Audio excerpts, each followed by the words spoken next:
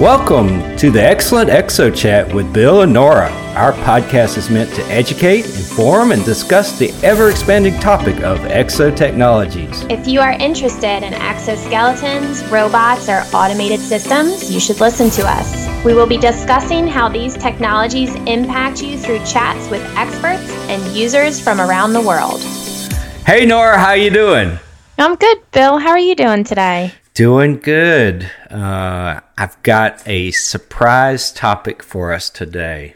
Oh, I already know this is going to be a good one. I love the surprise topic. I think it's going to be good. So, a couple weeks ago, I was at a training exercise with a bunch of first responders. You know, law enforcement, bomb squad, K9 teams, all those kind of great folks. And I got to thinking, and I was talking with one of our subcommittees in F48 this morning too. We were talking about exoskeleton design and guidance for that.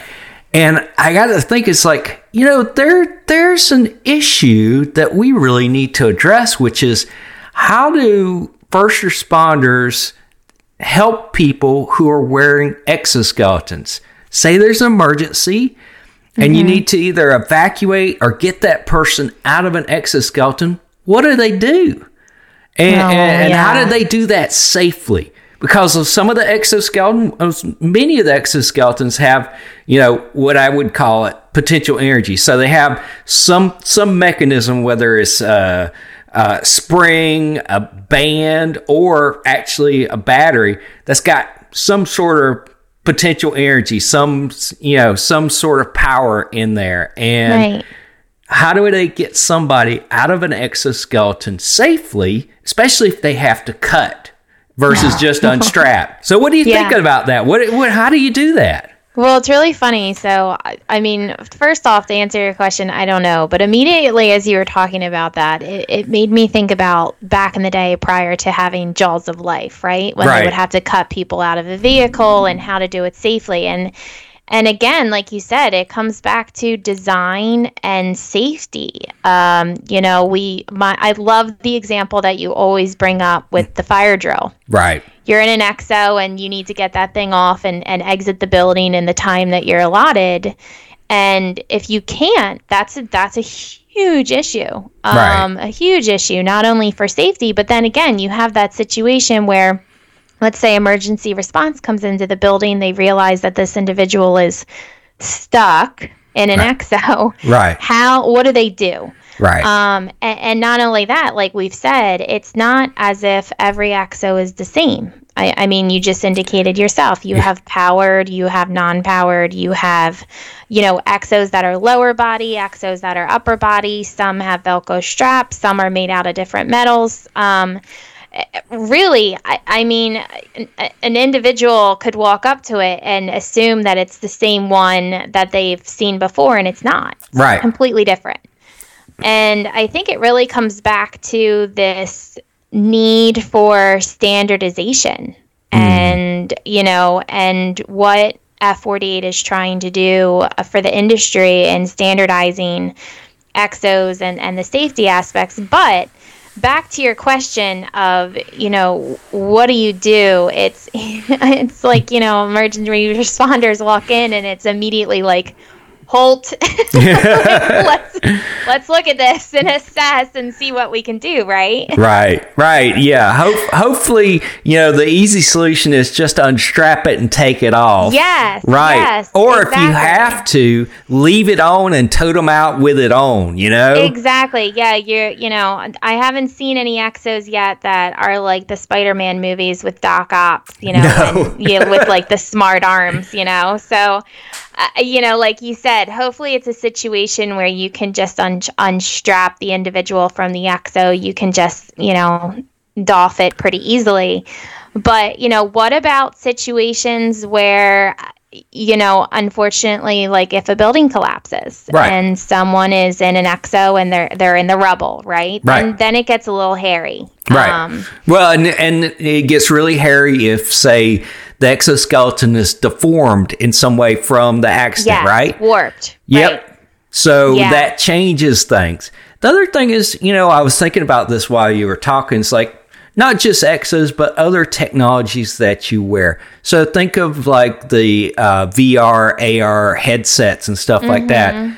You know, how do you deal with safety with those? Because obviously you've got, you know, in a sense, you've got sensory deprivation from your current physical environment because you're in this virtual digital environment. So say you've got your VR, you know, goggles on and your earbuds or headphones, whatever, and the fire alarm goes off and you're just completely oblivious to this. Oh, yeah. You're literally in your own little world. Yep. You know, what do people do right now? What guidance do people do? It's like, is there someone designated to, hey, these people are in the VR thing playing, you need to go get them. They won't know that they need to evacuate. Exactly. You know, and it's really funny because as a parent, you see it when your child is growing up. Having a 4-year-old, I mean, you turn on a show and he is completely, I could say his name 5 times and he's not looking at me. Right.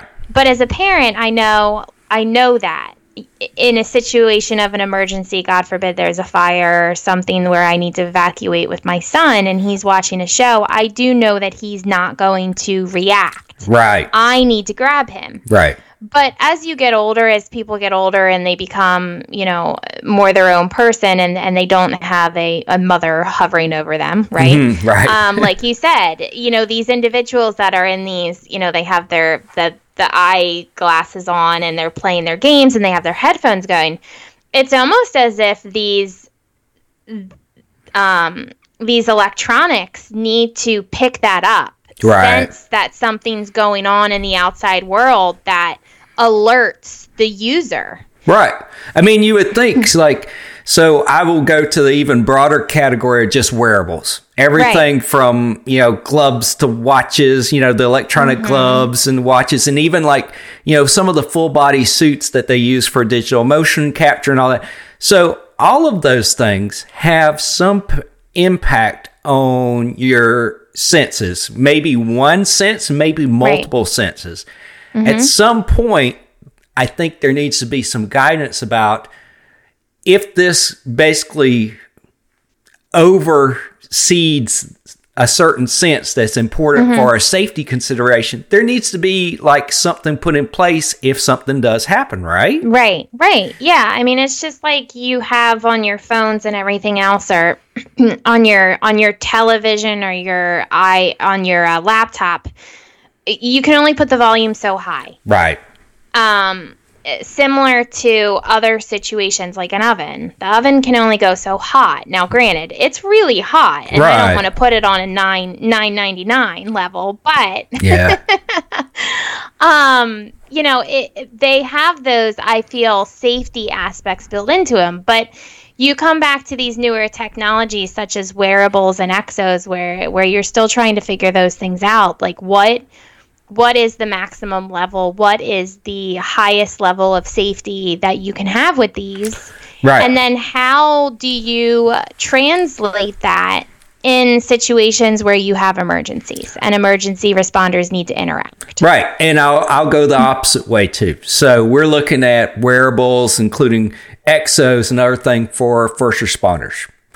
So obviously, the exo, in this case, is there to help the responder do their job. And sometimes responders' jobs, and a lot of times, is interacting with other people. Right. If the exo is changing their sensory perception, like their sense of touch or any of the other senses, how is that going to impact how they interact with another person? And I mean like touching, moving, and in some cases, physically restraining.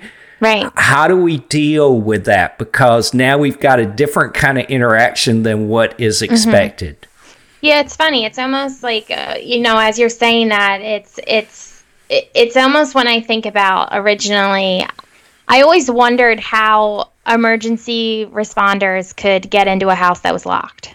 right? Yeah. I always did. I always Right. did. I never really knew how that worked, not knowing that there was like a key, right, that works on every lock that opens the doors, pretty much. They don't often have that, but yes, that is one way it could happen. Yeah, so, we had a situation at our old house where we had an emergency. My son had a febrile seizure, and we had a door to our screened-in porch and then a door to the front. Both of them were locked, Right.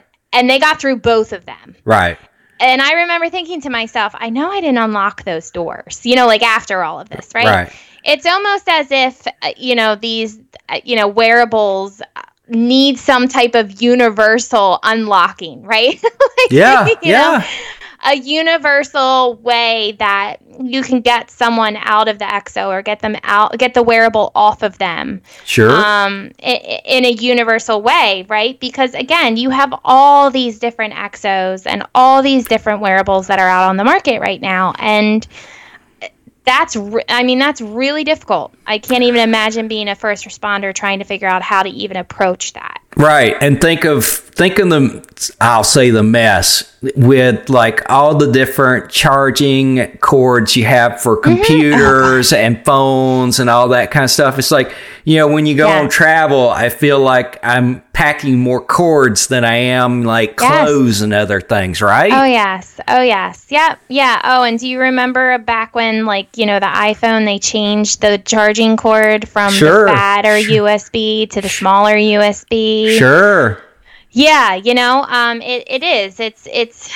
It's so frustrating. First, let's talk about the cables. That's another podcast. Yeah, we should talk about cables. But yeah, I agree. I mean, it's when you see, those cartoons and someone's in the jail cell and the person comes down and he stole the keys and there's this huge key ring and let's try to find the right key that goes in the door, right? I mean, in situations of emergency, that emergency responders, they can't do that. We're talking about life and death here. So being able to have some sort of, not even if it's just universal way of donning and doffing or dressing, but a way to understand, a way to understand what they're working with and what they're dealing with. I think the simple thing that we're probably going to try to push is consistent labeling.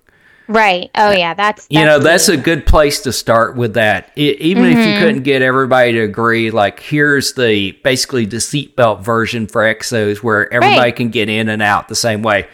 At least let's get some consistent labeling on things. And I would argue for wearables in general, it's like, okay, let's get some consistent labeling so people know what to do with these things. That would be really cool. It is really, that is really cool. And I'm lucky enough to have Committee D13 on textiles, and one of their standards is labeling. Oh, cool. So they have different laundry care, right? Right. The bleach and the wash and the iron and the hang dry and absolutely. I mean, I have emails that come in from all over the world asking if we have, printed versions of those that can be ironed on to the clothing that they are producing. Oh, nice. Same thing for exos, right? I mean, not necessarily. I mean, we did talk about caring for and washing and cleaning an exo, but again, like you said, being able to have some sort of labeling that is uniform across all the exos that not only can address wear and care, but also in emergency situations, how do you get these off? Right. And I'll bring up another topic. We won't do this today, but I think we should do this in a future one, which is the integration of these wearable type technologies, including exoskeletons, into the current gear of responders. Oh, yeah. How do we approach that? What's the right way to do this? What's the wrong way to do this? I think there's a lot of things we could discuss on that, and because there's a lot of opportunities for that, basic technology to really help the responders out, do their jobs, and make sure they're not getting hurt, because it's a very difficult job they have, and they often have problems with their backs and knees and other places because of their job. Yeah. Yeah, no, I agree. I mean, and coming back to just the wearing of the exos that we were talking about and the care labels, I mean, just identifying whether or not if you go to cut the exo, if it's going to cause a spark. Oh, right? Yeah, that would be good to know. Yeah, like, is there potential for sparking, like melting, right? Yeah. Like, what's the melting degree of that? But, I agree. A future podcast doing something about how exos can help first responders, I think is really important and critical, especially when you take a look at, just right off the bat, I'm thinking of firefighters.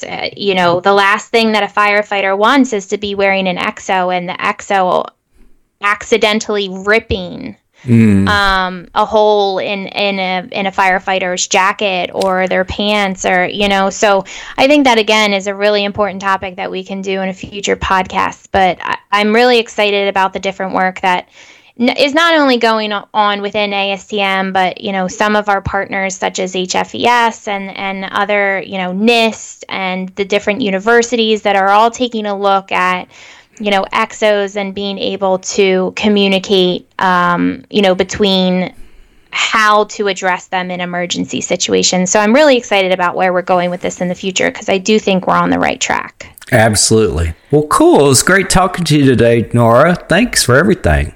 Yeah, you too, Bill. Have a great day, and I'll talk to you next time. Talk to you next time. Bye. Thank you for listening to us today. Please share this podcast with your friends and join us next time.